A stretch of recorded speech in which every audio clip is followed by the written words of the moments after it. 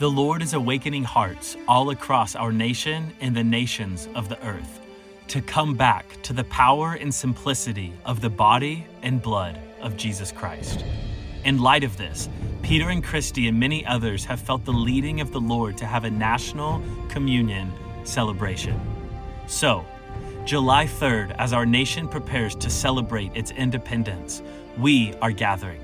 Fathers and mothers, pastors and leaders at Independence Hall in Philadelphia to come together as one voice and declare our dependence on God as a nation and to proclaim this gospel message. In these short podcast episodes, Peter explains the history, heart, and vision of this communion celebration because we want you to join in with us. It's time for true freedom to ring through our nation. It's time to live out this gospel message, and it's time to invite our nation to come to the table.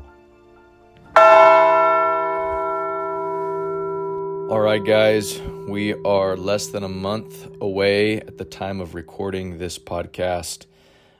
This time you'll notice it's maybe a little more quiet. I'm not in my car. I'm actually in my house, and our kids are at summer camp, and so it's nice and quiet. And so I wanted to take the opportunity and just record this final episode of this podcast leading up to our communion celebration on July 3rd in Philadelphia. And so for this episode in particular, I wanted to really speak to the day of the actual gathering, what we're going to be doing and why we're going to be doing it. And I'm doing this for a couple of reasons. Number one, just to get you excited. I want you to come in faith, whether you're there in person, whether you're joining online. It is my heart that we do this together in faith. This is not our deal, Braveheart's deal. This is an invitation from the Lord. And again, so I'm sharing these insights and just some of these particular details so that we can all be in faith together that God's going to do something really significant on July 3rd. So for those of you who don't know, we are going to be at Independence Hall or Independence Mall right there in the heart of downtown Philadelphia, which is a very historic place. This is where the founding fathers signed the Declaration of Independence, and it's where now the Liberty Bell, the cracked Liberty Bell, is there. It's right there. Where we're gonna be gathering is just off the little small museum there. And this is important because we feel like the scripture that's inscribed upon the Liberty Bell, which has been a sign of freedom for many, many years in our nation. The Liberty Bell was rung to gather Congress. It was rung for women's rights. It was rung for slaves' rights. And it's been this symbol of freedom throughout our nation's history. And on the very bell itself is inscribed the Jubilee scripture from Leviticus 25 that says, "Proclaim liberty to all the inhabitants of the land thereof." And so to kick off our National Communion celebration, we're actually going to play the sound of the Liberty Bell. We're gonna get a digital version of the Liberty Bell. Obviously, it doesn't ring today, but we're gonna ring that bell. We're gonna read the Jubilee scripture, believing that this celebration, this gathering, is going to be a great outpouring of God's Spirit, a great outpouring of God's blood, His broken body, fed to the nation, declared over our nation, and that we're announcing Jubilee. And so we're going to read the scripture and play the bell, which is going to be awesome. It's going to be just a holy, holy moment. And then from there, we are going to do an invocation. We're going to invoke the presence of God. That's not just a religious term. We're going to take a particular moment in time to start the ceremony, and we're going to call upon the name of God. We're going to invoke His presence because if we're doing all of this without the presence of the Lord, we're doing nothing. And so we believe that God's manifest, tangible presence is going to be upon us, is going to bless us, is going to cover us. And so we're going to invoke the presence of God, and then we're going to worship God. We're going to worship Jesus, exalt his name over Philadelphia, over our nation. And it's just going to be beautiful. We've got some of our friends from the upper room, obviously my home church, are going to be joining us, leading worship with us, for us. And so that's going to be awesome. And then from there, out of worship, one of the things that we felt like was going to be really important, back in 1776, when our nation was being formed, there was what was called the Spirit of Independence. And you can see all of this on the website. You can see kind of the heartbeat behind this. But the Spirit of Independence, I think what started as a good thing, to be independent from tyranny, to be independent from just all the things that were oppressing the colonial Americans at the time. But I believe that spirit of independence has prevailed and has produced an independence from God and from one another. And what I mean by that is the spirit of independence is really humanism. It's really that feeling of, man, I can do this on my own.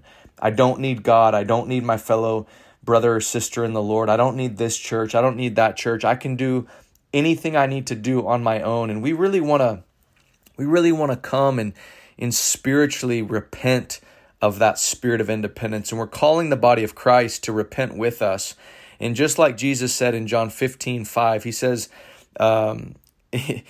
apart from me, you can do nothing.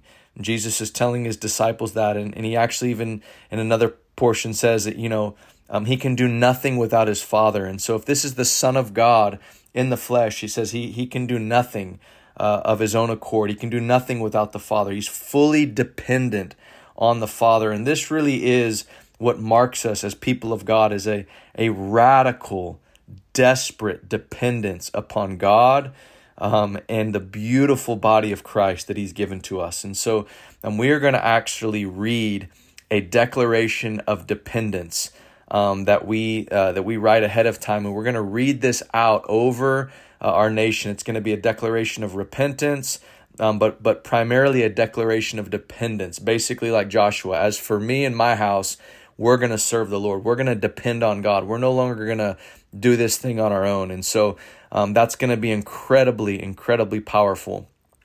From there, we're going to lead into the communion aspect. But before we actually take communion and receive communion together, we are going to share the gospel. We are going to preach and declare the revelation of Jesus Christ.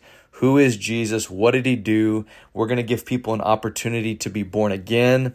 It's going to be so powerful. There are going to be people there just gathering in attendance downtown Philadelphia who are going to hear the gospel. There's going to be people watching online who hear the gospel for the first time. And so we're going to preach the gospel, and then we're going to go right into communion. And so those people that have never heard the gospel or never responded to the gospel, the first thing they're going to do to make covenant with God is they're going to take communion because it's a covenant meal. This is like the Last Supper when Jesus went to make a covenant. He goes, this is the blood. This is the new covenant in my blood. And so we believe that communion is, yes, it's remembrance. Yes, it's an ordinance. Yes, it strengthens and nourishes us, but it's also a moment. We believe that people can actually, when they understand the gospel, repent of their sins, declare Jesus as their Lord, that the first thing they can do is to take communion as an act of faith, that they're making covenant with God. And so we're going to do that. We're going to pray for the sick with communion. We're going to proclaim the Lord's death, 1 Corinthians 11:26. So we're going to go into that time of communion. It's going to be a time of ministry to the people, those watching, those in person. We're going to minister healing. We're going to minister just the very love of God. It's going to be very, very beautiful, very, very holy, very sacred. I believe God's power is going to meet us in that place. Even those watching online, I think it's going to flow. So we're going to have a time of communion. And then out of communion is really where we enter into the John 20:22, John 20:23, which is the declaration of forgiveness. And this is where Jesus said, he said, receive the Holy Spirit. Anyone whose sins you forgive shall be forgiven, and anyone whose sins you withhold shall be withheld. And this is where we're entering into our roles as ministers of reconciliation. I believe one of the most profound ways we can honor the Lord's table as a worthy meal is we can declare what his blood is speaking. And his blood speaks forgiveness. His blood speaks reconciliation. This is 2 Corinthians 5, ministers of reconciliation, God making his appeal through us. See, we have been invited and anointed by God. Every born-again believer has been given the ministry of reconciliation. Well, what is the ministry of reconciliation according to 2 Corinthians 5? It's not counting men's trespasses against them. Well, how do you do that? You speak what the blood is saying. And again, I want to make this so clear because this is a very new concept. A lot of people think that repentance needs to come first. And though I believe repentance is profound, it's needed, it's necessary, in this instance, we are being intercessors. We are standing in the gap for the lost, for those who are stuck in sin, blinded by what they don't know. And we're standing in the gap on their behalf. We're stepping in between the good news of Jesus Christ, the gospel, and our brothers and sisters in our nation who are stuck in sin. And we're declaring as ministers of reconciliation who Jesus is, what he's done, and we're announcing forgiveness of sins and the refreshment of the Holy Spirit that comes through the presence of God for those who receive his name, who believe in him. God will give the right to be born of God. And obviously, this proclamation of good news comes with a warning. If they do not receive this good news, if they reject Jesus, they will remain in their sins. But the reality is that Christ has come, his blood has been shed, and we have permission, I believe, by the Holy Spirit, by God, to declare your sins are forgiven. Now come to God and receive it. And hopefully that makes sense, that forgiveness of sins can precede, a declaration of forgiveness can precede someone who's lost repenting. And the way I would show this is a couple of instances in Scripture. Number one, Jesus on the cross, he said, Father, forgive them. They know not what they do. So Jesus prays to the Father and he asks the Father to forgive them. So this is prayer to God. God, forgive them. They know not what they do. And I believe what Jesus was doing was he was preparing them in the coming weeks to actually be maybe some of those same ones that were crucifying him were there on Pentecost and heard Peter's message and were saved. And so Jesus was able to offer that forgiveness to them. And they were prepared then to actually come and hear the gospel. And so this ties back to John 20, 22, and 23, where Jesus, by the Holy Spirit, he says, receive the Holy Spirit. And then he says, anyone whose sins you forgive shall be forgiven. Anyone whose sins you withhold shall be withheld. The other example that I use in Scripture is when Saul is approving of Stephen's stoning. And Stephen says, do not hold this sin against them. And later in the next chapter, Saul becomes Paul. I believe these are radical instances of forgiveness that's being offered prior to repentance. And so again, to be very clear, this doesn't make people born again. It just prepares them to come to Jesus to be saved. And so we are going to actually stand up together with one voice. We're going to declare forgiveness over our nation. And then from there, we are going to finish with a radical celebration. We are going to dance, we are going to sing, we're going to praise, because the right response to Jubilee, if debts are canceled and we're free, the appropriate response is to celebrate. This will be July 3rd. We're going to celebrate the presence of God being poured out. We're going to celebrate all that we believe God is going to do from this place. And so if you're hearing this, you've been following us on this journey, I really want to, from my heart, if you're a pastor, you're a leader, you're praying for our nation, you're contending for our nation, this is your formal invitation. Please, over the next month, pray with us, seek God with us. sow into this initiative. I think we're still believing for about $40,000. We're believing for to get us to the mark where we can actually sow into the Church of Philadelphia. I think that's the amount still we need to raise is $40,000.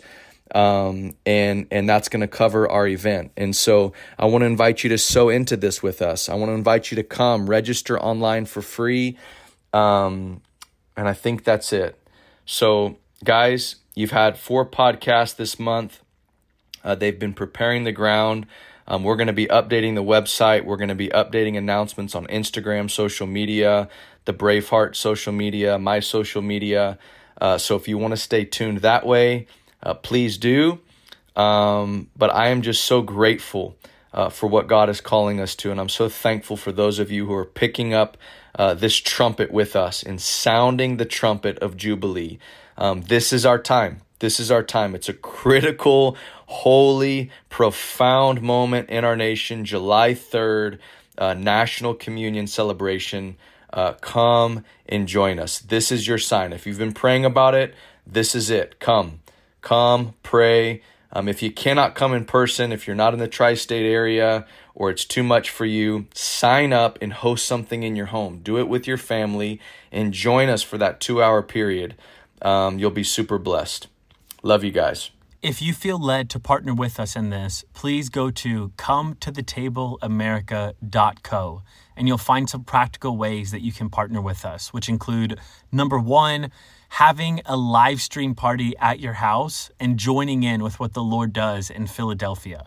Or number 2 would be to support this through finances or through prayer.